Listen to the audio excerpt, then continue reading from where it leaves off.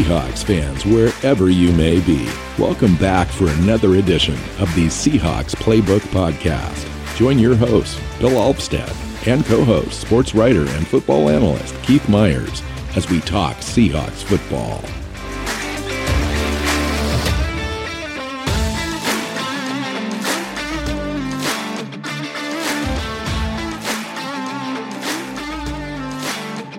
Hey, Seahawks fans. Welcome back to another edition of the Seahawks Playbook Podcast. I'm your host, Bill Alvstad, sitting down with Keith Myers, and we're in the bye week. Hey, Keith. Yeah, bye week. Coming off a win, an important win against a really bad team. It's an important win because had they lost to the really bad team, it would have been a signal that it's time to start trading vet players. And they won, so we ended up not doing that, which is one of the things that we're going to talk about today. Yeah, it was the Jacksonville Jaguars. They definitely are a bottom 5 team in the NFL. There's no doubt about it. They just have a serious talent deficit on that team and some questionable coaching and so forth. So the Seahawks took care of business. So that's the good part about the game for me, was that they took care of what they needed to take care of decisively. It wasn't like we were inching along and squeaking this out and, pulled away at the end or whatever. This was methodically taking care of business all the way through. Before they scored at all, we were up 24-0. There just wasn't any question in this game. Yeah. So 31-7 was the final. The last 7 points from the Jaguars came in the final couple minutes after the game was completely out of completely garbage time. Right around the 2-minute warning when they, or just after the 2-minute warning when they scored. And then they tried an onside kick for reasons that make no sense because you're not coming back from that far down. And Travis Homer fielded the onside kick, and instead of going down, he decided to run and ran it all the way in for a touchdown because they weren't ready for him to do anything other than fall down. Yeah, no, that was glorious. It was just what a special teams gaffe by the Jaguars. Like, you can't allow that to happen. And yeah, I mean, that was the end. The game had ended well before then, but at that point you were like, okay, any hope? You're already like less than 1% win percentage, and that just made it, you would zero. Less than one. Yeah, I'm talking 99.999. Yeah. However many decibels that you can add, you just keep adding them. That was it. Okay. So before we kind of get into the show a little bit and some other topics, let's talk about the trade deadline, because that happened today. It came and went. Seattle stood pat. There was some speculation, some talk that Seattle might move a couple of players. The Seattle media mentioned 2 specifically, in Rashad Penny and LJ Collier. And we kind of anticipated that too, just based on the fact that Penny hasn't been able to stay healthy for 3 years. And when he has been in, his impact is just diminished. I mean, he just does not look like a player that's able to help this team. And then LJ Collier is just a healthy scratch, can't get on the field. His position group at 5 Tech is really crowded, as you've mentioned in prior shows. And they just weren't able to get any deals that looked attractive to them to move those players. And I would imagine even the deals that were on the table were just chicken scratch at this point for those guys. I would imagine they probably didn't get any offers for Penny. And if they got an offer for Collier, it was probably like a 2023 or 2024 conditional 7th round pick type of a thing, where they just, we're going to keep him for injury insurance purposes for the rest of the year, and then we'll move on. Well, Collier looked better last year. He was just awful as a rookie.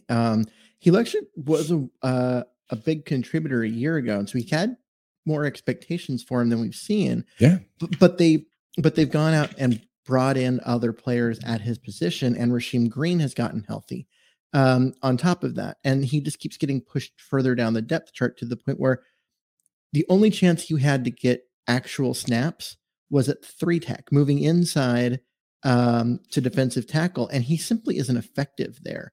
So that means you've got a guy who doesn't have the speed to rush the passer well from the defensive end spot, can't really play on the inside. There's not a ton of value in a run stuffing defensive end, which is what he is. And he is just down on the depth chart, so he's not getting any playing time. At this point, yeah, he's insurance in case they have a couple of injuries at the position. But other than that, I don't expect to see him much this year.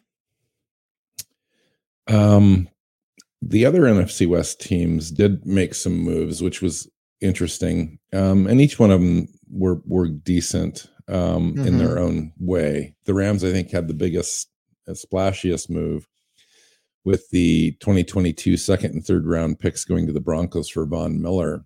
I mean, we've seen, Von Miller's had the most sacks in the NFL, I think, since 2011. Yep. And he's a great player, but when you've got him for half a year and he's got 4.5 sacks total so far in 8 games, you're looking at four or 5 sacks the rest of the way for a second and a third round pick. And that's it. He's a rental. Well, and he might, he is a rental, but he might be a guy that you get more out of than the 4 or 5 sacks, because you're now going to play him in the same pass rush as Aaron Donald and Floyd coming off the other side. And so there's a lot of pass rush there. What do you think about that in the NFC West? I think that was a great move, considering where the Rams are sitting. Well, yeah, I mean, it's a great move in that you get a guy that's actually athletic enough to chase down Murray, the Arizona quarterback, and Russell Wilson, and it gives them a chance to be better defensively. Defensively, they haven't been that good this year. The offense has been better, but the defense has not been the same quality as it has been in the past, and this just makes up for a lot of that. It was a big price, though. A second and a third round pick. They already don't have a first round pick because of the Stafford trade. Their draft is gone. They also don't have a 6th or a 7th or a 4th. They have a 5th. Their draft is gone. I mean, they've leveraged the entire future for this year. They've literally put everything on the line. They have one. They currently sit with 1 draft pick for this coming draft. So, what do you think of that strategy? Like literally putting all the chips are in. They're all on the table. That you pushed them all in, and that's it. I hate it because what happens is you're so susceptible to one injury just derailing this whole process, and then you've mortgaged your future. But your future was fairly mortgaged anyway, and contract-wise, their salary cap is kind of screwy, and they've got Stafford now playing really well. He's going to end up getting some epic contract now that he probably wasn't going to have before. It was going to be league average, or slightly better, maybe making $30 million a year type of a thing, and now he's probably earned himself an additional $10 million a year. Yeah, I mean, it's crazy. I don't think they're going to be able to afford him. They're a mess. They will, because they traded their entire future for him. Right. But who will they lose? And this was the problem going into this year, is that they already had to jettison some defensive talent in order to afford to bring Stafford over. Now they're not going to have first round picks for the next 3 years in order to account for that. They don't have any draft picks. They have 1 5th round pick in this next draft. And so they're going to have to find a way to reset and recharge, reload, whatever word you want to use, especially on the defensive side of the ball. They don't have the salary cap money to do it in free agency, and they don't have the draft picks. It's going to be. So if Matthew Stafford and Von Miller are the difference for this team and they win a Super Bowl, is it worth it? Yes. Well, I think that answers the question. And that's the thing, is if those 2 moves get them a Super Bowl, absolutely it's worth it. Most teams would take, 10 years of 9 years of losing if you win a Super Bowl in the 10th year. And so, okay, fine, sure. It's better than, 10 years of barely making the playoffs, which has kind of been the Rams thing for a while now. But what happens if Aaron Donald gets hurt? Or what happens if Stafford or Von Miller, who's actually been fairly fragile the last couple of years, right? So you've traded away all this stuff, or Cooper Kupp, to become an elite Super Bowl contender. but you're also one injury away from all of that effort being for nothing. And that's the way it is in the NFL, Keith. It's a huge risk. It's a huge risk, but now you're talking about half a year. So now you've squeezed the entire year down into the remaining eight or 9 games plus playoffs. And I think that is a decent risk for a team that's right on the cusp. And so coming out of the strongest, division in the NFC West, emerging as the best team possibly, you're competing now with the Cardinals for that, but I would argue the best team overall and best coach to get to the Super Bowl in a year where the NFC in general is really competitive.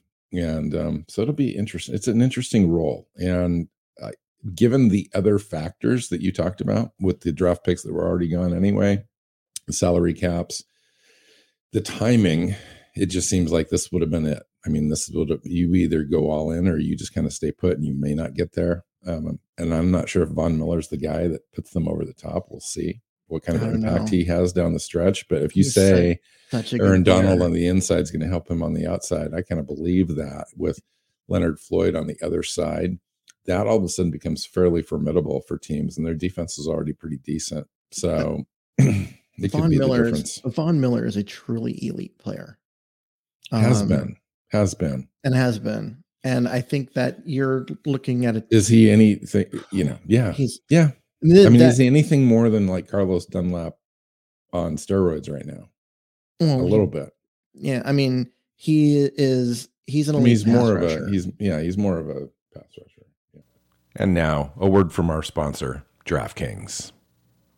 NFL fans hungry for a big win this week? DraftKings Sportsbook, an official sports betting partner of the NFL, has you covered. New customers can bet just $5 on any NFL team to win their game. And if they do, you win $200 in free bets. Winner, winner, chicken dinner. It's that simple. If Sportsbook isn't available in your state, DraftKings won't leave you empty-handed. Everyone can play for huge cash prizes all season long with DraftKings Daily Fantasy Sports Contests. DraftKings is giving all new customers a free shot at millions of dollars in total prizes with their first deposit. Download the DraftKings Sportsbook app now. Use promo code TPPN. Bet just $5 on any NFL game to win their game and win $200 in free bets. If they win, you win with promo code TPPN. This week at DraftKings Sportsbook, an official sports betting partner of the NFL. Must be 21 and older. New Jersey, Indiana, and Pennsylvania only. New customers only. Minimum $5 deposit and $1 wager required. One per customer. Restrictions apply.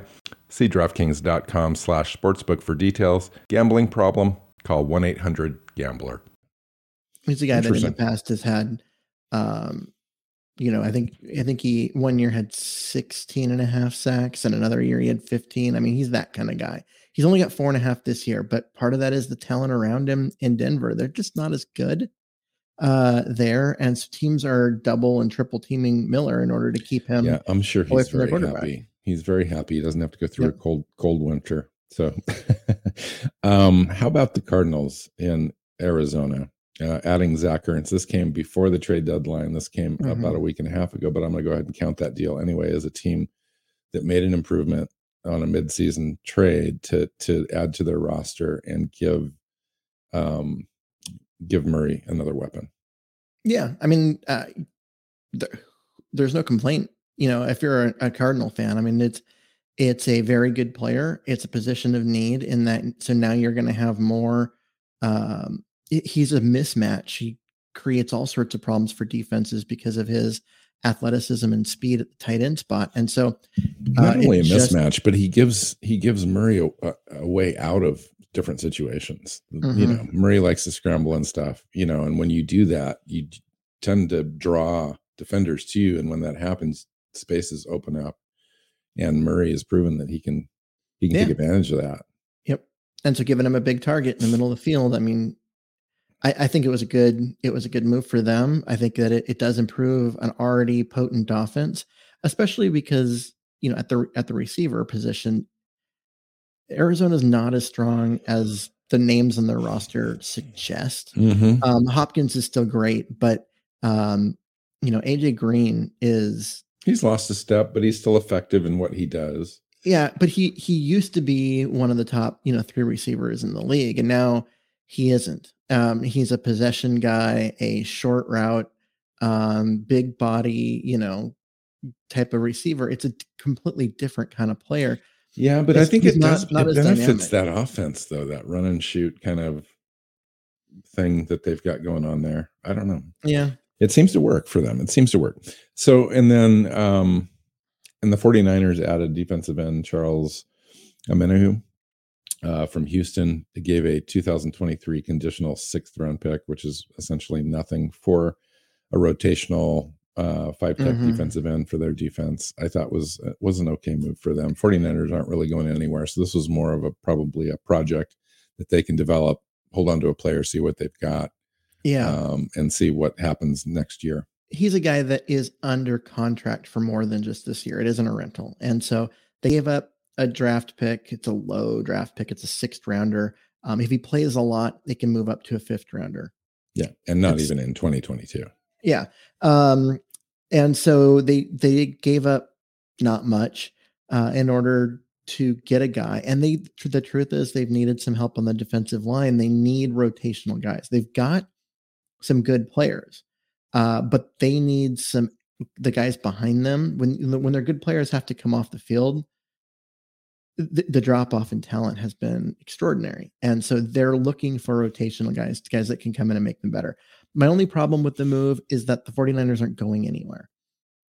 Why are you trading to make your team better now when you're going to be losing? I don't think it's a move to make the team better now. I think it's exactly what you said. They're bringing a player in to evaluate and positioning themselves to have some depth this year and then see what happens. Yeah. I mean, they're a team that's going to be around 500. They're not going anywhere. And so trading away assets, you could have gotten that same player maybe without giving up the draft pick in the offseason, or a similar player. It's not like those players are hard to come by. Well, and that kind of points to what Seattle's ultimately went with at the trade deadline, which was kind of staying pat. The same record as San Francisco, essentially. And they decided not to do anything, not to add or subtract from their roster, which to me was probably the most logical thing coming out of that win, the 31-7 win against the Jaguars. So if they had lost to the Jaguars, I think we would have seen them trade away some stuff and salary dump next year. If they had beaten the Saints or the Saints and the Steelers along with the Jaguars, I think you would have seen them trade for a cornerback if there was one available, tried to get some help. Yeah. Maybe I do too. Linebacker. I heard that well, it probably wouldn't have fit this defense because Fuller from the Broncos was available, but he's more of a slot guy. So I was going to ask you, what do you think of that? Like for the Seahawks, as far as how do you feel about that Saints game? Like how close we were, and it looks like the Saints are a good team this year. Like, does it make you feel any and the way that we lost to the Titans, for example? And now that you kind of know, we kind of know what those teams are now. And the Saints now just lost Winston for the season, but nonetheless, a good solid team. And we lost against what has proved to be one of the top, probably 5 defenses in the NFL against the Saints. Well, and we did it without Russell Wilson. That's the other thing, is you had Geno Smith in there. That's what I mean. So what do you think about that? Well, I think what it shows you is that the Seahawks are closer to what we thought they were coming into the year than what people are saying, is that this is a better football team than their record suggests. I mean, they've had to play 3 games without their starting quarterback, and that's rough. And they had to ease into whatever Shane Waldron was bringing in. Yeah. And it took them a while to figure that out. And so we have, there's growing pains with that and whatever, but the defense also wasn't good. And we can go, talk about how we kind of overestimated the talent on the production we were expecting out of the defense. But overall, it's still a good football team. They without their starting quarterback, played the Saints, right up to a last-second field goal. The Seattle defense is improving. So, the last 4 games were 10th in opponent passer rating, third in third down conversion rate against us, eighth in opponent yards per play, and fifth in points allowed in the last 4 weeks. Mm-hmm. That's not, for a defense that was 31st before that last 4 weeks. That's a pretty significant improvement. Yeah. Now, granted, opponents are opponents. In the NFL, though, you got to play who's in front of you, and so I'm not going to take anything away from that. Well, I don't know. I mean, you look at who they played before that, and Jimmy Garoppolo and company is not scaring anyone. Neither is Ryan Tannehill and all that stuff. I mean, it's not like they were playing, the top quarterbacks in the league, and now we are in the next 2 weeks. And then now we're playing, and then they went to playing a bunch of backups and whatever. Like they were playing, okay-ish quarterbacks the whole time, and they went from giving up tons of yards to not giving up many. And so it has been a significant improvement. And what we've seen is them using like Jamal Adams in a way that makes way more sense. And they've made some adjustments on at cornerback. Getting Ryan Neal coming in too. I think Ryan Neal's playing more, and that's been helpful. They've been getting Trey Brown a lot more snaps, and he has stepped up and done well. And so they've made some personnel adjustments that have helped. Yes.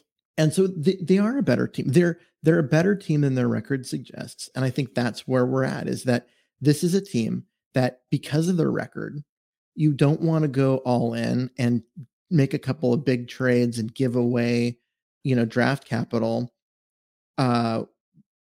because it's going to require for marginal return. Yeah, you're going to have to go. It's going to require a lot for them to get into the playoffs and really contend for anything. But at the same time, it's possible, with this team being pretty good and Russell Wilson getting healthy. Yeah, well, Russell Wilson's going to have to play hero ball for like 10 straight games. Yeah. Basically. But yeah. Well, he's been doing it for 10 straight years, so I don't know what we're worried about. Exactly. Well, the cool thing is that the defense held the Jaguars to 0 points for 58 minutes. I mean, that's significant. And they looked really good doing it. Now, granted, it's the Jaguars, but I'm going to not talk about the Jaguars that way, because you know what? It's the NFL. What I was looking for specifically, though, was individual performances, the defense as a whole, and so forth. There were just a lot of things to like in this team, that the way that the game flowed, how they stopped opponents on or the Jaguars on third down and fourth down and didn't let them really have any chance, just choked them out, which was what you'd want to see in this game. Like, it could have been one of those games where they play down and they didn't. And so that to me is like the big takeaway. Well, and that's what I was going to ask you in this show is, did we learn anything about the Seahawks in this game? I think we learned a lot about the character of the team, because if you really take a look at it, Keith, we came into this game like with no hope. I mean, you've got a whole bunch of the fan base that's selling off all the tickets. Tickets to this game were the cheapest they could be. There was a whole bunch of empty seats. You're seeing a lot of kind of people just kind of giving up, walking away, but the team itself is not there. So that to me was a big takeaway. The way that they came out and played, took care of business, was a big takeaway. The way that Geno Smith came in and had command of the offense, and really just what we talked about a couple of weeks ago, where I said, hey, this is Geno Smith's opportunity to play out of Russell Wilson's shadow and focus on what the defense or what the offense is designed to do, which is tempo, quick hits, hitting on the first or second reads, and that sort of thing. And that's what we saw in this game. As far as other takeaways from this game specifically, it's hard, because it is the Jaguars and you were expected to do this, and because you did it doesn't mean you should deserve extra praise. It's just one of those things. I don't know if we've learned anything about the team other than, you want to mention the character part, but as far as like the play on the field part, because you still have individual matchups in the NFL, and there's still good players on that Jaguars team. They did what they were expected to do and nothing more. And I mean, Well, yes, I the mean, defense was great, but Jacksonville, I on a think I'm talent pointing to the standpoint, offense. especially You the know, you had offensive line, is bad. yeah, no, their offensive line was bad. Our defensive line was better, which is good. Okay, But so we have something to look at there. but Our does that mean offensive that line does that mean performed that it really well against translates to their the next defensive. game? Does anything Well, we I saw mean, translate to the end of the next game? Because yeah, they were better than the worst I offensive think what I line in talked the about NFL. translates. I think what I talked about translates. Just the mindset of winning, of still being in it, of being competitive, of playing assignment football better. Translates. It can translate. Now, when you're talking about a completely wholesale 1 to 2 levels difference in talent between the Jacksonville Jaguars and the Green Bay Packers at Lambeau Field, I don't know what translates, to be completely honest with you. I think that's yet to be determined. I think, and you know that, I think it's yet to be determined on this game. I think this game is very telling about where they're at, where they've come from, how they played the Saints. I think how they played the Tennessee Titans earlier and the Rams all kind of comes to the front right here. You get Russell Wilson back. Maybe he's got 5 days of practice before this game, maybe. And we'll see. Because I think this is like the game of the year because it's on the road against a tough opponent. You're still needing to win every game. Like every game is like a playoff game almost, which is Pete's thing. And he kind of gets teams ready for these sorts of things. So it wouldn't surprise me if they won this game. It wouldn't surprise me if they got killed in this game. I'm just really curious as to see which team shows up. Is it a team that's going to give the Packers everything they got and fight to the death at the final whistle, or is it a team that's going to get run over and the game's over before the third quarter ends? So that'll be telling. My bigger point about this last game is I don't think we learned anything. Like I literally don't think we learned anything about Seattle. That they beat up on a really bad Jacksonville team. But I think we will learn. I think we will learn everything about Seattle over the next 2 weeks when they're playing probably the best 2 teams on their schedule. Maybe the Rams are in that too.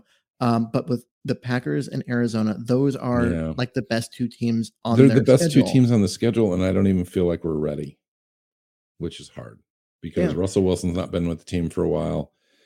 And the team is just starting to turn the corner. So when you have a team that's just starting to turn the corner, if somebody smashes you in the mouth, it might set you back.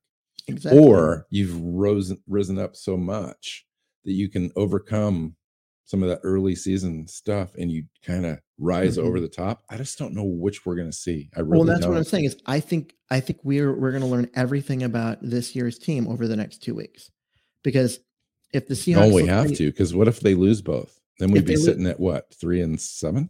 Yeah, you're sitting at a point where you have to win out in order to make a playoff spot. And there's that. But if they take one of these 2 and they play the other team tough, that means they are right in the same conversation as those 2 teams, which are the teams that people say are the class of the NFC. And if you there's a whole list there's like 5 or 6 teams grouped right now with Seattle at 3-5, 4-4, and some of those guys we play still coming up. Others we've already played, like the 49ers once, but like the Vikings and so forth. So we're going to need a little bit of help along the way, but there's that grouping there to get that 7th spot in the playoffs.